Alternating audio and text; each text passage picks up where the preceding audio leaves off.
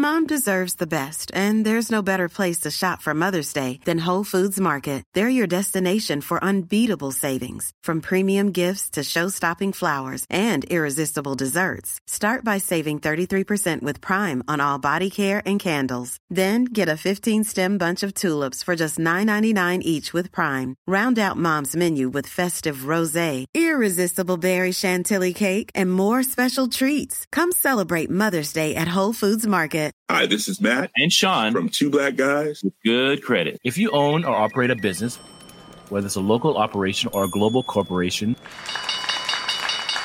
partnering with Bank of America could be your smartest move. By teaming with Bank of America, you'll enjoy exclusive digital tools, award-winning insights, and business solutions so powerful you'll make every move matter. Position your business to capitalize on opportunity in a moment's notice. Visit bankofamerica.com/banking for business to learn more. What would you like the power to do? Bank of America, N.A., copyright 2024. This message comes from BOF sponsor eBay. You'll know real when you get it. It'll say eBay Authenticity Guarantee. And you'll feel it. Maybe it's a head-turning handbag, a watch that says it all, jewelry that makes you feel like the gem, or sneakers and streetwear so fresh, every step feels fly. When it comes to style and luxury, eBay gets it. They're making sure the things you love are checked by experts. And not just any experts, specialized experts. Real people who love this stuff, with real, hands-on authentication experience. So when you see that shiny blue checkmark that says Authenticity Guarantee, shop with confidence. Every inch, stitch, sole, and logo is verified authentic through a detailed inspection. That's how you know that eBay's got your back. Because when you finally step into those sneakers, put on that watch, get your real gold glow up, swing that handbag over your shoulder, or step out in that streetwear, you'll realize that feeling is unlike any other. With eBay Authenticity Guarantee, you can trust that feeling of real is always in reach. Ensure your next purchase is the real deal. Visit ebay.com for terms.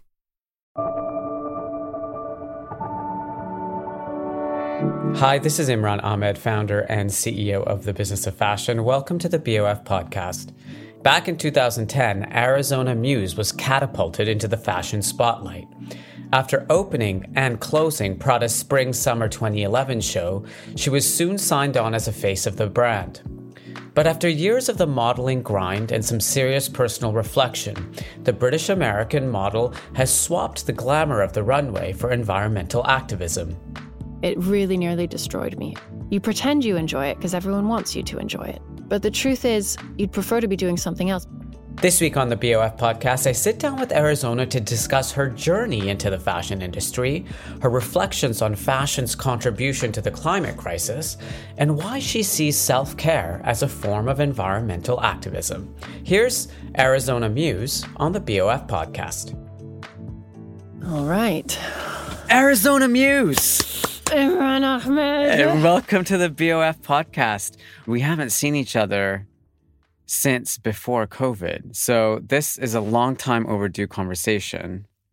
And a lot's changed with you and your life and your direction and your focus over the last few years. So I'm really keen to dive into all of that. But I, of course, need to start with your life and where it began and the name Arizona Muse. So first, tell us where this name, it does sound like a movie star name, you know, like Arizona Muse. Yes, I do get questioned about my name a lot.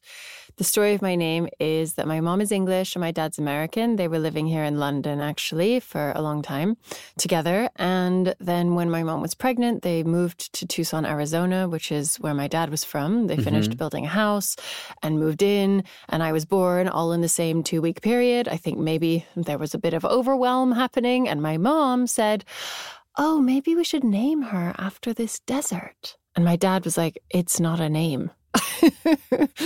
But they did. They named me Arizona Grace, and then his last name is Muse.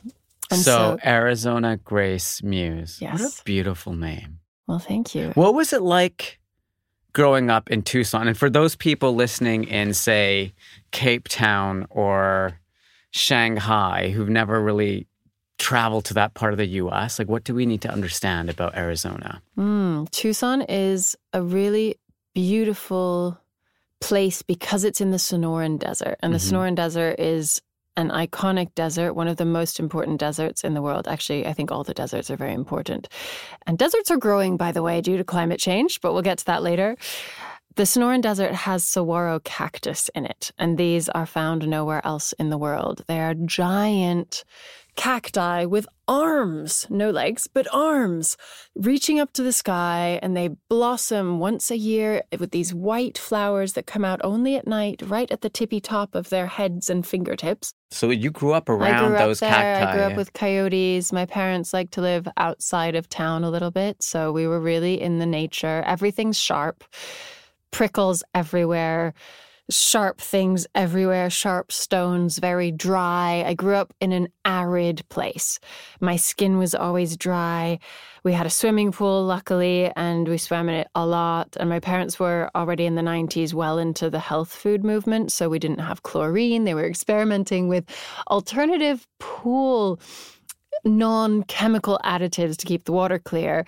So sometimes we had like a foamy pool, sometimes we had a green pool, and all to not have so many chemicals in our lives. And we were shopping at the co-op when that wasn't cool, and co-ops only sold crusty, hard bread. And I grew up with brown rice and broccoli as my staple and thought it was really uncool. Now I'm really grateful to my parents for being like that and being pioneers in the health movement. But yeah, that's what the desert is like. Was it really hot? Oh, it's so hot. How hot would it get?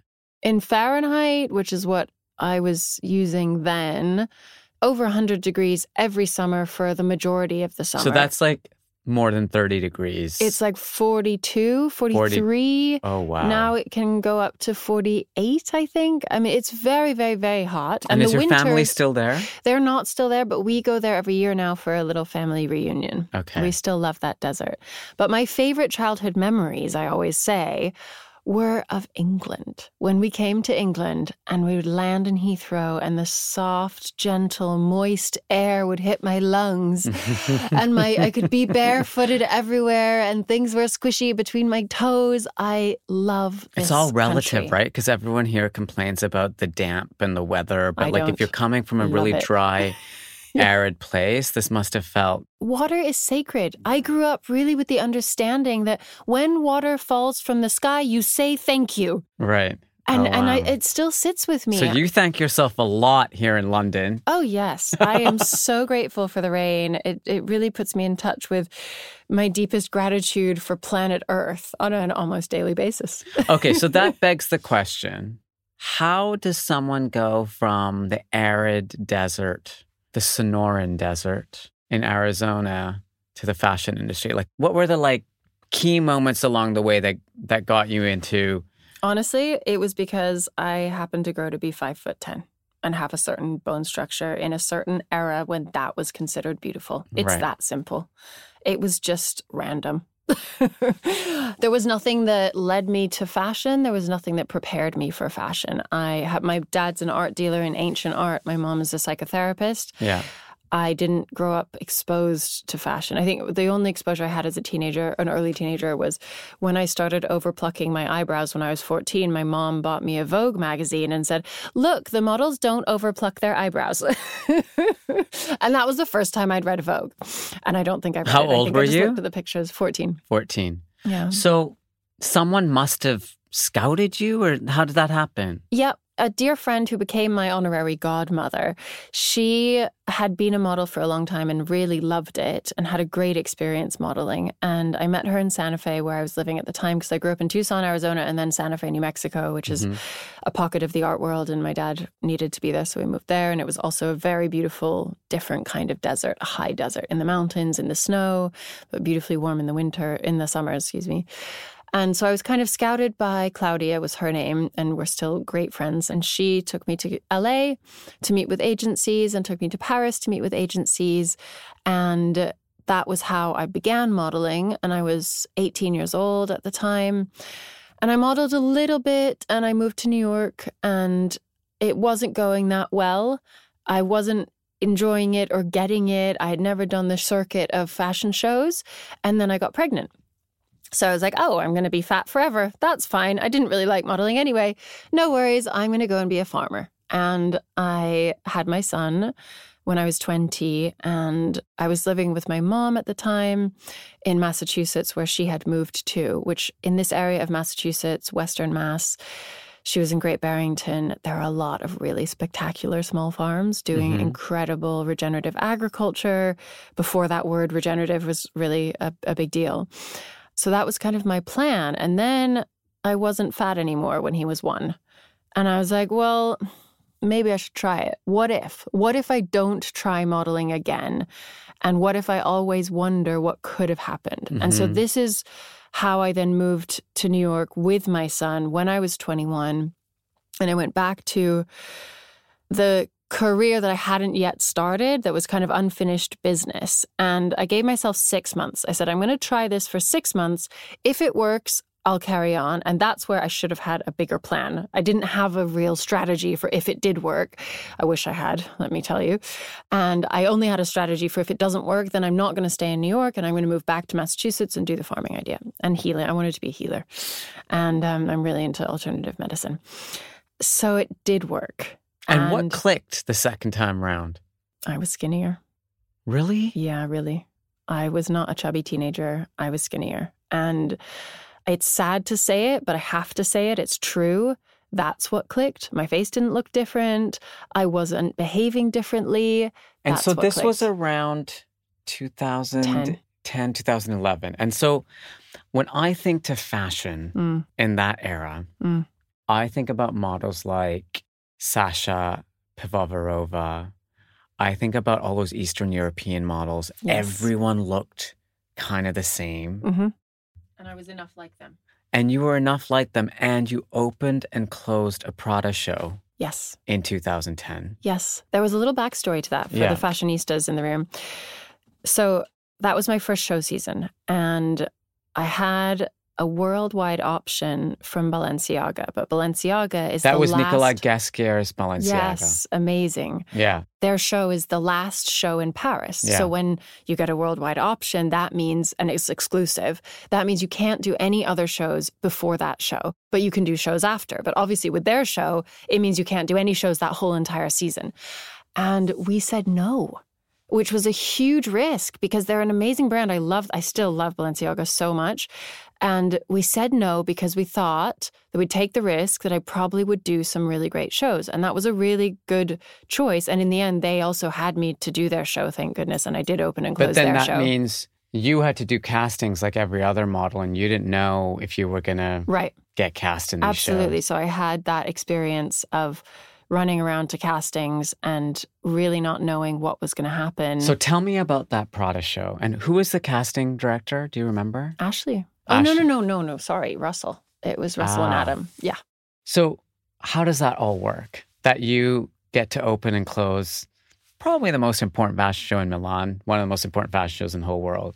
And then do their campaign after as a semi-exclusive. And again, they said we want the full exclusive on the campaign, but YSL said we also want her, and they agreed to share the exclusive. So I did both their campaigns my first season. Hot your career was the second time around. Yeah, it was amazing. And I was so shy and scared that I was mute pretty much at the time. Now I'm 35, I'm old, and I don't care anymore, so I can say everything. I think your question about what is the casting experience like, it's terrifying. But at the beginning, I was doing so well. I was climbing the ladder. I didn't notice that I was terrified because I felt good, because I was on these endorphins of like, everyone likes me.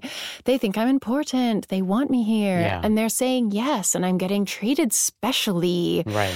And there's a hierarchy, and I can tell that I'm not at the bottom of it. But remember, I had no idea what was going on because this was my first season in the fashion industry. And I wish things could be different. I wish that models didn't have to have this absolutely terrifying experience in casting, which is also, by the way, doesn't happen between working normal working hours. No. the whole casting experience can last all night. Then the fitting experience can last all night. And you're not only doing one. So you go from one to the next, to the next, to the next, to the next for a month. I had a young child.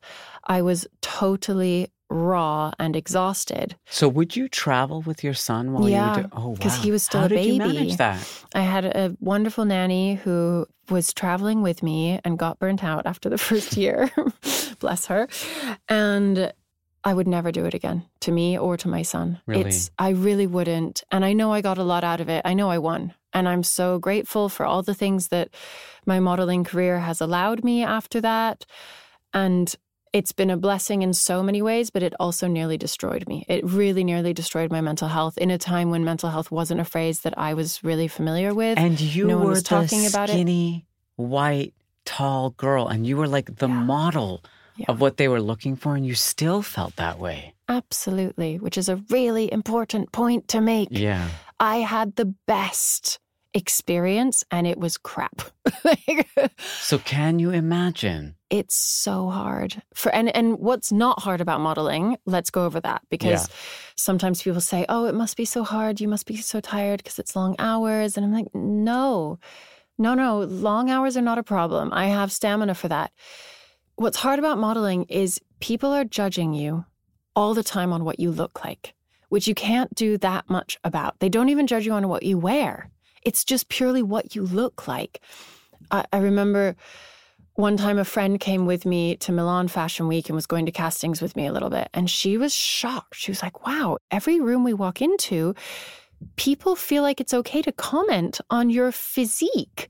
That's not normal. Openly. Oh, you look so brown. Oh, you've been in the sun a lot. Oh, you're looking really healthy, which, by the way, is the most terrifying phrase to a model because it means you look fat. You look like you've been eating food. Right. So there's some parts of modeling that are not hard at all. It's really draining on your emotions. I remember feeling like my life force was receding out of my limbs. I remember looking at my fingers sometimes and thinking, are they alive still? And I'm an introvert naturally, so having 60 pairs of eyes on a photo shoot set on me all day long is really exhausting. I've learned how to manage my energy and keep my energy levels up because there are a lot of expectations on models. So everyone wants the model to come in and be the center of attention and happy and fun and excited and speak to everyone and chat. And that's really hard if you're not an extrovert. But I've learned to be able to do that. But what's really important for me is to know exactly when the day is finished so that I can pace myself. Imagine doing a marathon and you didn't know how long it was. Right. Terrible. But if you know how long it is, you run till the end and then you stop running. And then so I learned that if I can just get to the end of the day and then I can walk out and slump. That's how drained I was. And I got so drained that my brain stopped working. And I also hadn't been to university. So I had no proof to myself that I had a brain that could work. And I began to feel really, really dumb. And then it's a kind of self-fulfilling prophecy that models are dumb. And also people come to models and often say dumb things to them.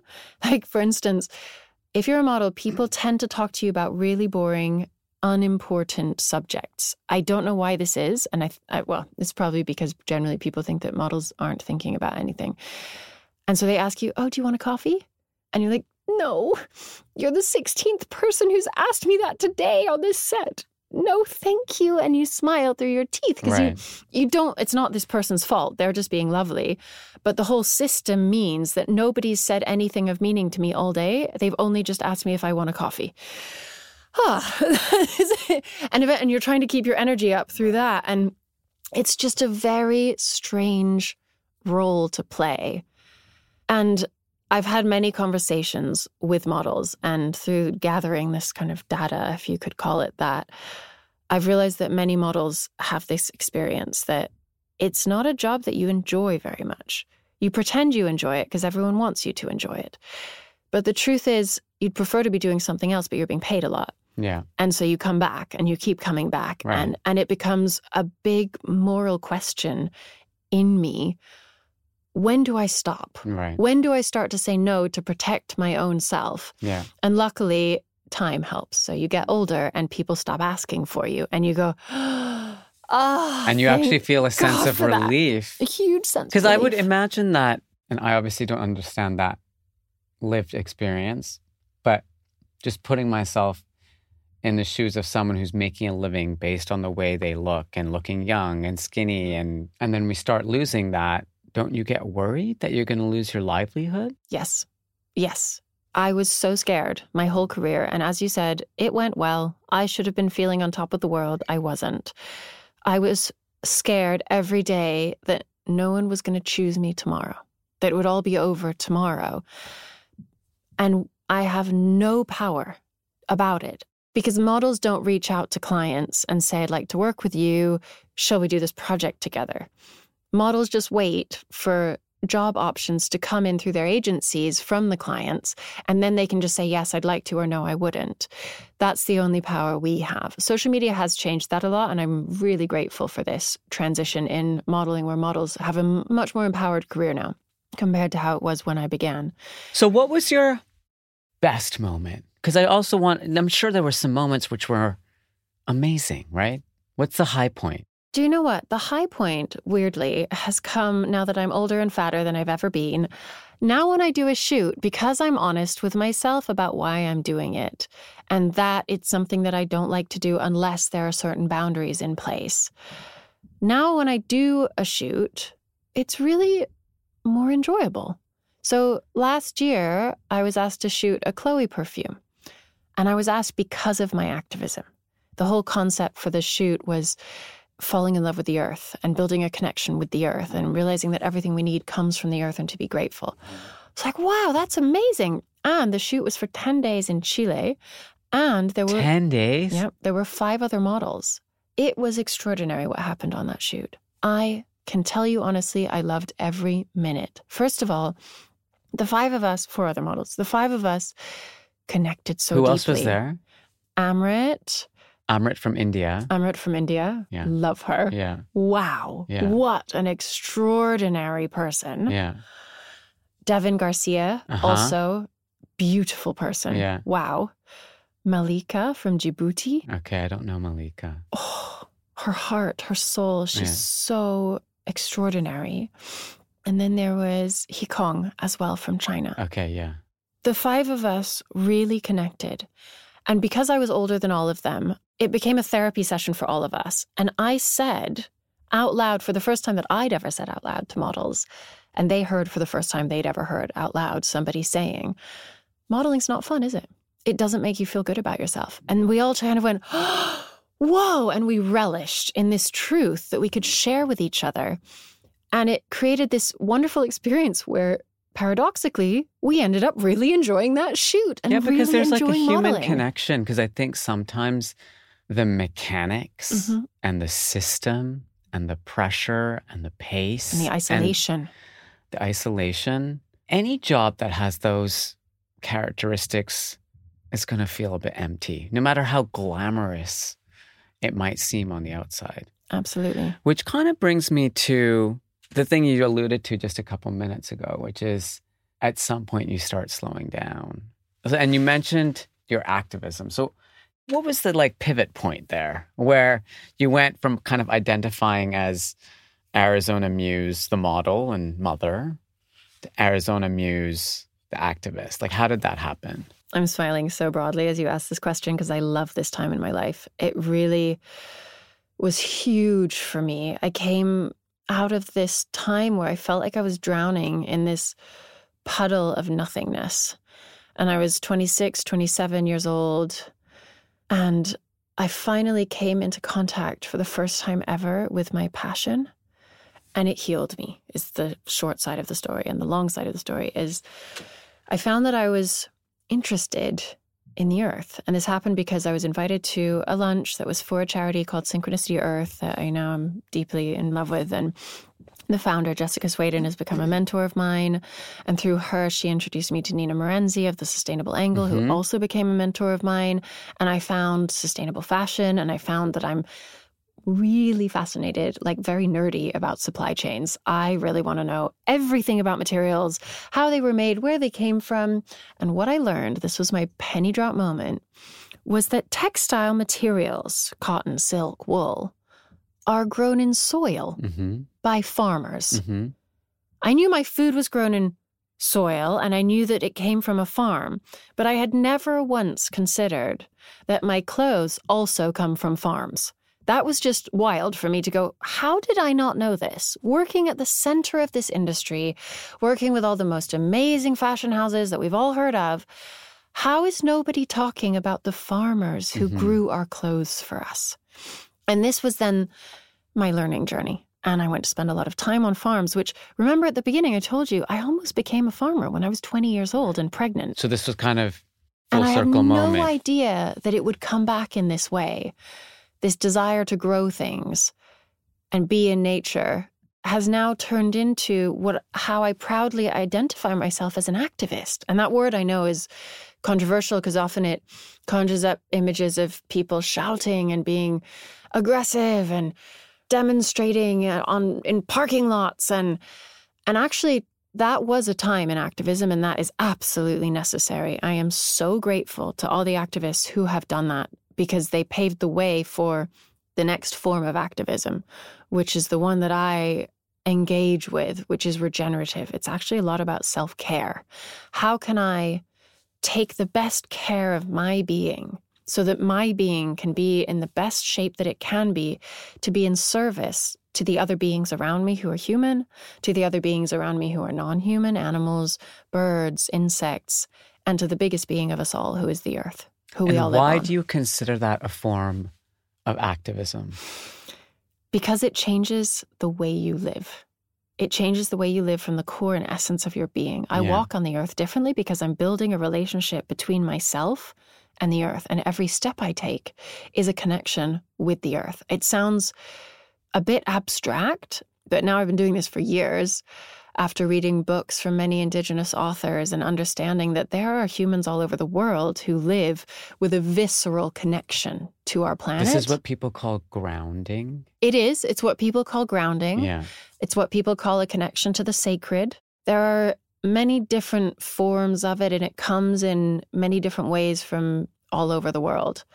And every one of us can become this way of interacting with the earth. Okay, so let's take this renewed connection and discovery you have with the earth and connect it back to fashion. Because as someone who worked in the very heart of like the consumer culture of fashion, which is something I'm always very conscious of myself, looking back now with this new awareness that you have on the world that you were so intrinsically a part of, you were basically a model to sell more stuff. How did that all shake out in your brain? I started to feel badly that I was responsible for selling all these things. Yeah. But very quickly, I began to feel empowered by learning about how it could be done differently. And my brain woke up. And now it works really well, actually. And I'm a systems thinker. I love problem solving. I really like to future vision. And any system, I love learning about it. And as I learn about it, I want to change it. I really want to change it and see a better way forward for this system so that it can serve better its stakeholders, the people who live and work within it and function within it, and the earth who it sits within. We'll be right back with more on the BOF podcast. Hey, I'm Ryan Reynolds. Recently, I asked Mint Mobile's legal team if big wireless companies are allowed to raise prices due to inflation. They said yes. And then when I asked if raising prices technically violates those onerous 2-year contracts, they said, "What the f*** are you talking about, you insane Hollywood ass?" So to recap, we're cutting the price of Mint Unlimited from $30 a month to just $15 a month. Give it a try at mintmobile.com/switch. $45 up front for 3 months plus taxes and fees. Promo rate for new customers for limited time. Unlimited more than 40 gigabytes per month. Slows full terms at mintmobile.com. Hey, it's Ryan Reynolds, and I'm here with Keith, co-star of my upcoming film, If, only in theaters May 17th. Do you want to tell people the big news? All right, I'll do it. Sign up now and you'll get unlimited for $15 a month and 6 months of Paramount Plus Essential Plan on us. MintMobile.com/switch. Upfront payment of $45 equivalent to $15 per month. Unlimited over 40 gigabytes per month. Face lower speeds. Videos at 480p. Active Mint customers by 531.24 get 6 months of Paramount Plus Essential Plan. Auto renews after 6 months. Offer ends May 31st, 2024. Separate Paramount Plus registration required. Terms and conditions apply if rated PG. Have you ever owned something that inspired you to up your game? For me, I got a chef-grade range recently, and now I'm cooking new things every single night. Seriously, no cuisine is off limits. The point is, when we own exceptional things, they inspire us to do exceptional things. The all-new Lexus GX has an exceptional capability that will have you seeing possibilities you never knew existed. Its advanced technology and luxurious interior mean that wherever you go, you'll never go without. I can picture myself with a car full of groceries, cruising down the highway, soaking up the sun with the available dynamic sky panorama glass roof. Pure bliss. Live up to the all-new Lexus GX. Luxury beyond limits. Experience amazing at your Lexus dealer. This message comes from BOF sponsor eBay. You'll know real when you get it. It'll say eBay Authenticity Guarantee. And you'll feel it. Maybe it's a head-turning handbag, a watch that says it all, jewelry that makes you feel like the gem, or sneakers and streetwear so fresh, every step feels fly. When it comes to style and luxury, eBay gets it. They're making sure the things you love are checked by experts. And not just any experts, specialized experts. Real people who love this stuff, with real, hands-on authentication experience. So when you see that shiny blue checkmark that says Authenticity Guarantee, shop with confidence. Every inch, stitch, sole, and logo is verified authentic through a detailed inspection. That's how you know that eBay's got your back. Because when you finally step into those sneakers, put on that watch, get your real gold glow up, swing that handbag over your shoulder, or step out in that streetwear, you'll realize that feeling is unlike any other. With eBay Authenticity Guarantee, you can trust that feeling of real is always in reach. Ensure your next purchase is the real deal. Visit ebay.com for terms. With this systems thinking, this problem-solving mindset that you have, I would love your assessment of what you think the biggest sustainability challenges the fashion industry has to tackle. I would say there isn't one biggest problem to tackle. We need to tackle a lot of them at once, including the economic system that we all function within. So right now, down at one end of the fashion supply chain are farmers, as we talked about. Farmers sit in an absolutely absurd economic scenario. They have to cover for themselves the cost of buying the seed, planting the seed, cultivating the seed until it's a crop, harvesting the crop, and then they can sell it after that.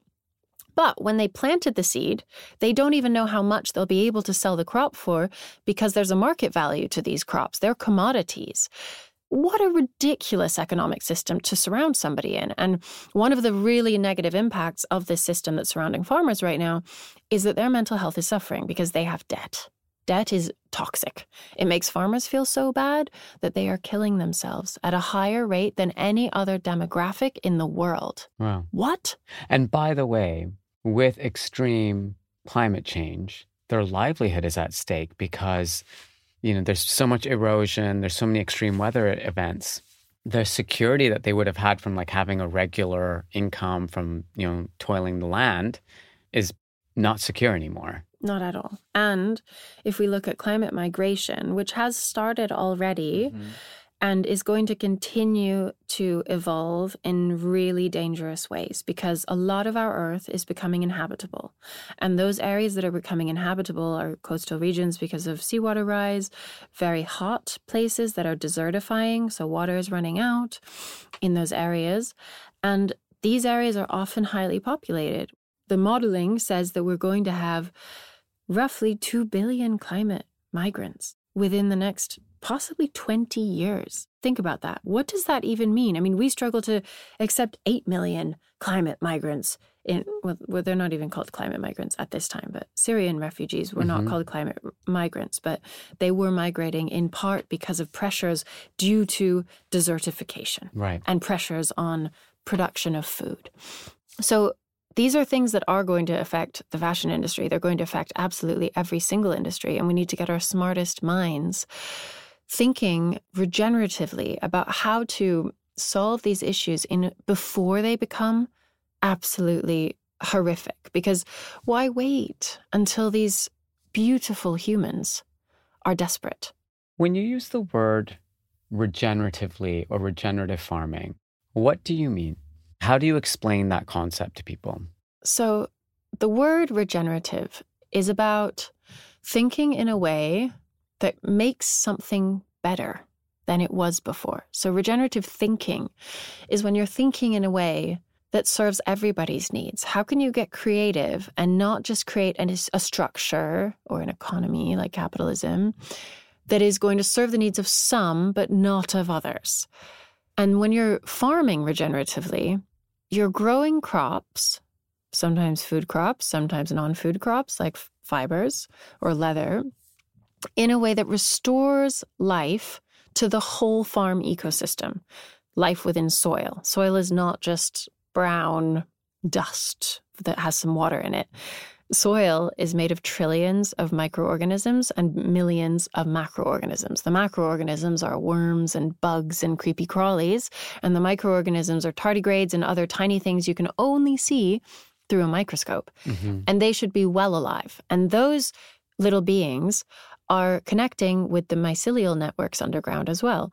And they all pass nutrients back and forth to each other, and they pass nutrients back and forth to the roots of the plants. Without this living system under soil, you have to feed the plants fertilizers. And fertilizers, we think, oh, great, plant food. No, not good. Toxic, very toxic materials derived from petrochemical ingredients that come directly from the fossil fuel industry. You're basically worsening the problem. You're worsening the problem because the plants will eat the fertilizers and will ignore their relationships with the microbial networks under the soil. It's like placing broccoli and ice cream in front of a 3-year-old. Which one are they going to eat? They're always going to eat the ice cream, even though it's not good for them. It tastes better. I'd eat the ice cream too, honestly. I love ice cream so much. But I love broccoli as well. Remember, it was a staple in my childhood.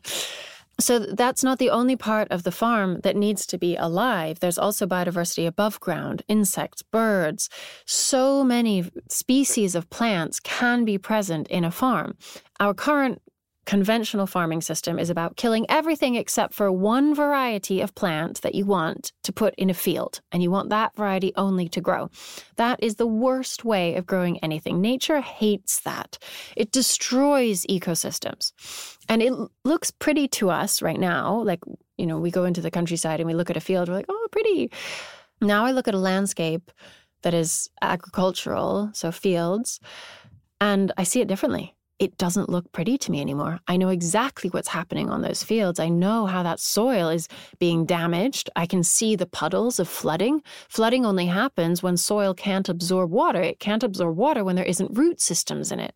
When you have a bounty of root systems in water, you rarely have floods. They would be a really extraordinary event. But right now we're seeing floods as normal. They happen all the time. So what would a beautiful field or farm look to you now? Like, how should it look?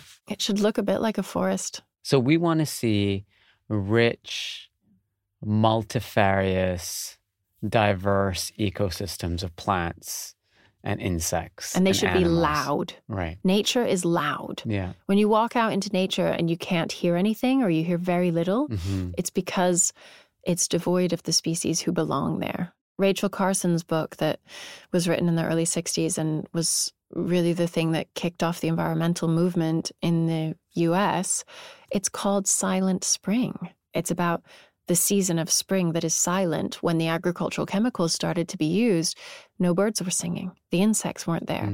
You've also maybe heard from the older generation, or even 2 generations ago, when you used to drive a car through the countryside, you'd have to stop every 2 hours to wipe all the insects off your windscreen because there were so many of them. Now, I've tested this. I could drive for 3 hours. There's like 2 bugs on my windscreen. It's terrible. You know what you're reminding me of? It reminds me of when we were all in lockdowns and there hadn't been airplanes and cars and all of the like pollutants that our daily lives inject into the world. And all of a sudden, everywhere in the world, all of these creatures and life forms started emerging in places where we had not seen them in so long. I remember someone said like there were dolphins near Venice. Yeah, that's really beautiful. Okay, so one big problem is how we're sourcing the raw materials in the fashion industry. Another big problem that I'd love to hear your take on is just overproduction and overconsumption. The responsibility that both companies and consumers, and I'm using the word consumer intentionally. I don't normally use that word, but in this context, I'll use the word consumer because we're consuming too much. What's your perspective on that problem? Look, it's so hard. Obviously, buying less, buying better, really important things. But we need the governments to come in and say, you're not legally allowed to overproduce. Because overproduction, there are two types of overproduction. One is where you guess incorrectly and you think that X many people will buy X many dresses and you make those and you're wrong and they don't. They don't like that dress as much as they liked the other dresses and then you have overproduction. That's kind of, I would call it innocent overproduction. Then there's the other kind of overproduction, which is that many, many businesses, in part because of the retailers, are required to budget for an extra 5 to 20% of garments to be made in case of defects of the collection. This is deliberate overproduction. Everyone knew that nobody wanted that extra percentage, but they were made anyway. What if we made that illegal? What if we said, no, okay, if there's a defect, you mend it. If the button falls off, you mend it. We need our governments to support us in this. And I think that placing the blame on the citizen is an excuse, and I don't like it. The further I get into this learning journey and activism, the more I see it's really destructive, actually, because it creates a culture of blame. Because then I can look at you and go, you didn't buy the sustainable one. And you can look at me and go, you fly too much. And we can start criticizing each other and wasting our energy and destroying friendships even over blame. Instead, let's just say, look, everyone is doing what they're allowed to do. Right now, you can walk into a store and quite often there won't even be a sustainable version of what you need to buy. Imagine if you could walk into a store and know that every single thing that you bought was made with the highest standard available today of technologies to make it in a way that it was regenerative to the earth in its farming, non-toxic in its processing, so dyeing and bleaching, I'm talking about textiles here. And then at the end of its life, when you're done with it, which you will be done with it at some point, and even if you give it to somebody else, they will be done with it at some point. And so we need to have a plan for that point at which we're done with these things and they become trash. Needs to be able to be composted. So that is the full circular economy for fashion, is grown in soil, processed it with things that will not harm the microorganisms in soil once it returns to soil and is composted. And this is one of the things that I'm working on through the charity that I set up that I'll tell you more about. But yeah, it's called Dirt, right? It's called Dirt, yes, because sometimes in sustainability we take ourselves too seriously. And it's a charity, and yes, we're seeking donations all the time. One of the things that we're fundraising for is our work with Demeter. Demeter is a certifying body who's seen great success certifying food and wine to be farmed the nature-friendly way, processed the nature-friendly way, and even packaged the nature-friendly way. They work with the movement called biodynamic farming. It's a global movement.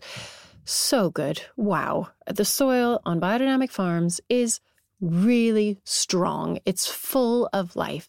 And then what's special about biodynamics is that biodynamics acknowledges and sees that all plants have a life force within them. They're not simply the material of the plant that makes it green through photosynthesis and has fiber in it to hold it up. It actually has a living life force. And biodynamics farms that through the preparations, which are 9 tinctures made on the farm of ingredients of mineral, plant, and animal.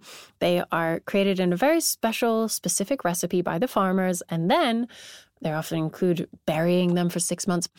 Then at the end, when you're ready to use the preparation, you stir it out. And that is the point where the farmer, stirring the preparation ingredient into the water, imbues their own intention and connection into this water.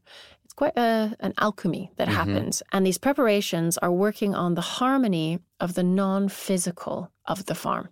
and the connection between our Earth and the other celestial bodies of the planets as they pass by. So a lot of astrology is a part of biodynamics, and it's a very complex way of looking after a complex system, which is nature. So we're working with Demeter to create new standards for the fashion industry to grow our raw materials, including tree fibers, including dye plants, and including mushroom leather as well, process them in a way that doesn't harm the humans who are working with these materials and doesn't harm the earth. And at the end of the life cycle, all these garments, if they're made the Demeter way, will be compostable in a home composting facility, not in an industrial composting facility. They will be food. So for people who want to live a lifestyle, like sounds like the one that you've really embraced, a more sustainable lifestyle. And by the way, when we use the word sustainable fashion, it's so overused that it's kind of lost its meaning. I don't know. I think it just kind of like washes over people now. It doesn't really have the impact that maybe it did when we first started using that language. I mean, what are the steps someone should take to lead a more sustainable lifestyle when it comes to their connection with the fashion industry?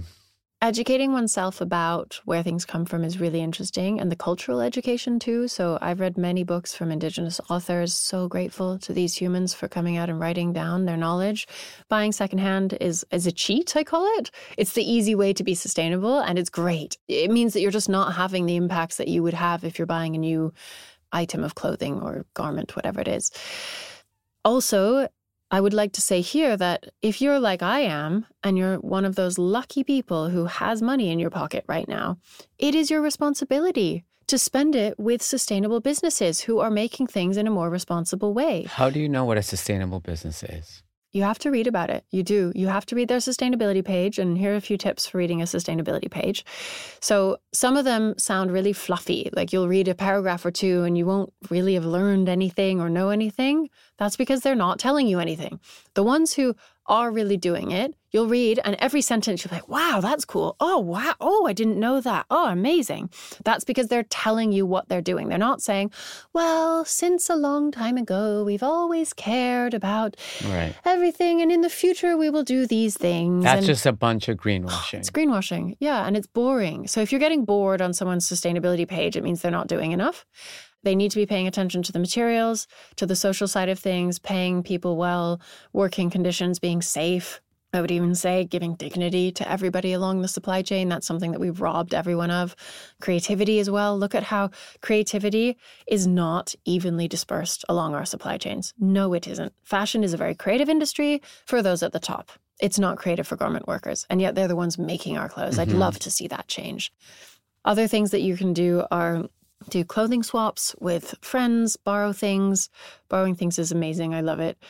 And you will have to say no to yourself sometimes. However, I'd like to say, when I say no to myself, it's not that I feel, oh, I can't buy that. That's sad. I say, oh, I don't want that. It's a real lack of desire for this thing. If I walk into a shop and I see a sparkly dress that's made of plastic, sequins, for example, I'm like, I don't want it. I know too much. So our knowledge can protect us from making these bad decisions. And learning these things has been so stimulating for me. My life is so much better now. I love my life, which I would not have told you had we been doing this podcast when I was 23 and at the height of my career. Not at all. Do you ever feel eco-anxiety or climate anxiety and like a bit overwhelmed by this kind of looming crisis that we all know about? But as you pointed out a couple minutes ago, like the transition hasn't happened yet. Like, how do you cope with that? What advice do you have to offer on that? So those are really real emotions that many people are feeling, particularly the scientists who do the research and our climate modelers. They're really stressed by what they find. And I heard that the climate models that are published are often on the safe side of what the model showed. And that, to me, really hit home, that, wow, the scientists at the IPCC and other organizations who are researching the ends of the earth to understand what the impacts of climate are right now and what the feedback loops are, both positive and negative. For instance, one feedback loop is that we had the climate model for how fast the ice was going to melt.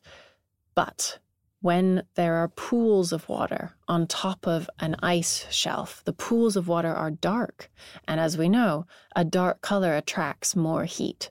So those pools of water drill down into the ice face, which then make it melt so much faster than the original climate model said. That is called a negative feedback loop.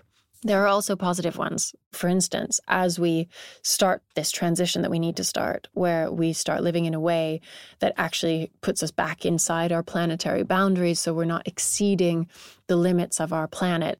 Right now, we're emitting enough trash that we would really need about 2.5 planets to hold our trash for us. And we're using the resources that we need about 3 planets to be able to sustain us. I mean, that's crazy. That's not going to happen. That's not real. And so we need to make this change much faster. It would have been great had we started 40 years ago, which is why I find it a little frustrating when I hear the approach to sustainability being, let's take one step at a time. Right. Like, well, yeah, that would have been so nice 40 years ago when we had the chance to take one step at a time. But right now it's too late. So to answer your question about climate anxiety, climate grief, I feel them sometimes, but not very often. And the reason is because I feel so purposeful. I'm doing something through this organization, DIRT, and I invite everyone, come and get involved, donate to us, do whatever you need to do to feel involved. If you want to be an ambassador, I'm so welcoming for anybody to come and find your purpose with this organization that has granted me so much purpose in my life. We need a massive lift in consciousness. We need a massive turn in our economy. We need a massive change in our policies. Well, Arizona Muse, that was an amazing education for me and everyone listening. Thank you for your time and the energy and passion with which you're talking about this phase of your career. I'm sure there's more yet to come, but I'm really grateful for the time we spent together. So thank you so much. Oh, it's such an honor to be here. Thank you. Let me just say that you are such an inspiration. You came into this industry and you said, I'm going to do it differently. This is how it needs to be done. And that is what we need. That is bringing us into the new future that we all need. And you're part of this transition already. And it's so cool and so great to be here in this room with you. I love it. Thank you for so sweet. interviewing me and doing the work that you do. Of course. It's my pleasure. Thank you so much. Bye. Bye. The BOF podcast is edited and produced by Emma Clark and Eric Bria in the BOF studio team.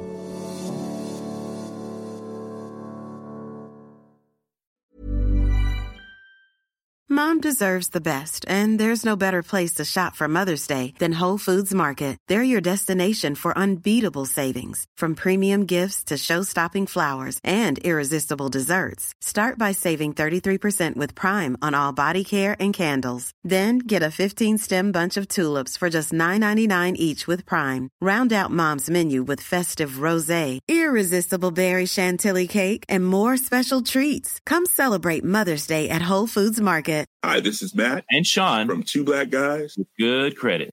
From a local business to a global corporation. Partnering with Bank of America gives your operation access to exclusive digital tools, award-winning insights, and business solutions so powerful you'll make every move matter. Visit bankofamerica.com/banking for business to learn more. What would you like the power to do? Bank of America, N.A., copyright 2024.